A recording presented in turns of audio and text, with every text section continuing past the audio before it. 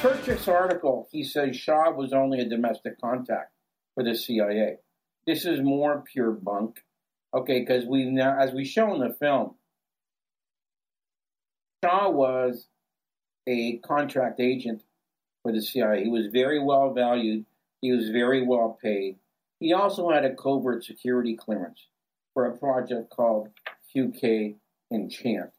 Also, the ARB discovered that the CIA had destroyed Shah's 201 file. Now, does it get any worse than that? Okay, really, does it get any worse than that? Why would you do that unless you were trying to hide something? Okay? All right. Now, in the film, we show Shah denied he had any service at all with the CIA. We show that, I think that's a BBC interview that we shot. Okay? And then he more or less did the same thing on the stand and committed perjury. All right? Now, he also uses Max Holland. James Kirchhoff also uses Max Holland. Now, look. He's an award-winning journalist, though, right? What? Isn't Max Holland an award-winning journalist? He writes for the CIA. Well, they at least gave him the award, right? Yeah, right. Okay. One thing these guys leave out, and I don't think you can, the FBI was investigating Shah in 1963 as part of their original inquiry into the JFK case. And that was declassified by the ARB. Now, I ask you, why would the FBI be investigating Shah back in 1963, in December of 1963? In my opinion, the reason they were investigating him is they were trying to find out who Clay Bertrand was. All right? That's the only reason I can see that they would be investigating Shah back then. All right. Now, Jim, do you think that potentially the way that the FBI handled it, were they actually trying to investigate it in earnest? Or do you think that perhaps, do you think Hoover was maybe trying to dig up all potential loose ends and collect them so that they would have an idea of how to proceed in terms of cover-up material? I mean, that's what I believe. That's what I believe happened. Okay, they were trying to collect stuff knowing what they had to cover up. When they interviewed Bannister, they knew Oswald was at 544 Camp Street. Bannister never mentioned Oswald in that interview. Okay, the FBI. What would be the ostensible reason for interviewing Bannister if you're not going to talk about that? Because of 544 Camp Street, that was on one of the exhibits in the Warren Commission. Okay, all right.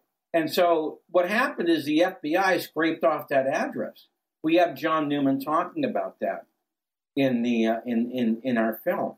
All right. So how did the infamous address come up? How did Garrison get up? Did he find another one separate, or was one of them included in the Warren Commission volumes? When Oswald was arrested, if you recall, and he had the FBI interview him, that was on one of his flyers. And so the FBI knew that it was on one of his flyers.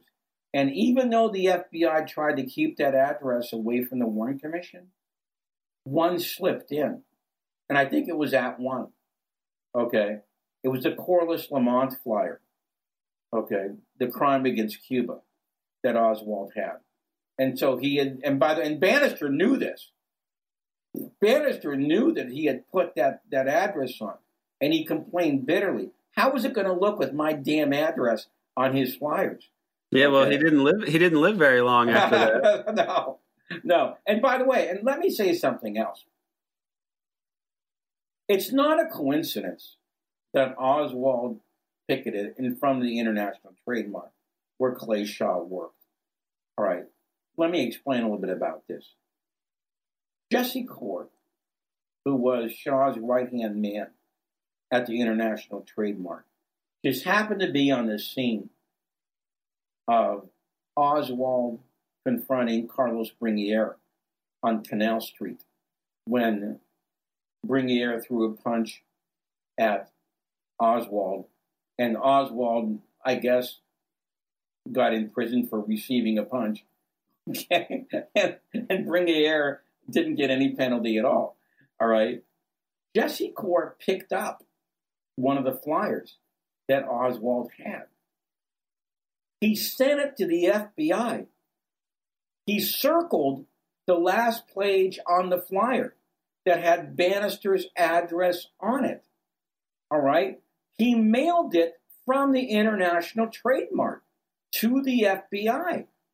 Jesse Core, on the day Oswald picketed the International Trade Mart, called WDSU, the TV station there, and got the cameras there and the photographers to go ahead and take pictures and films of Oswald there.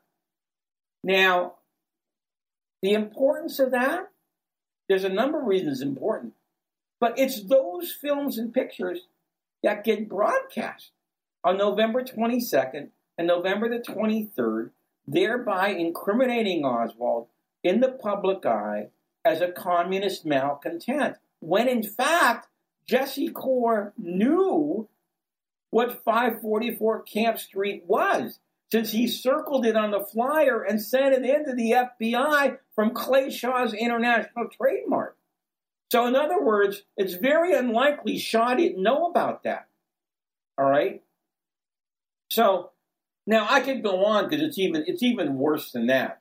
Okay, and then let me just add in a little stuff. Carlos Quiroga, Bringuier's right-hand man, went to Oswald's apartment before the International Trade Mart picketing. He said he had picked up a few flyers that Oswald had dropped on Canal Street. That's not what Oswald's landlady, Jessie Garner, said. She said that he had a very thick stack of flyers with him when he visited Oswald. All right? In other words, she said it was like a ream. In other words, Quiroga was supplying Oswald with the flyers for the International Trade Mart picketing incident. I don't see how it gets any more incriminating than that. All right?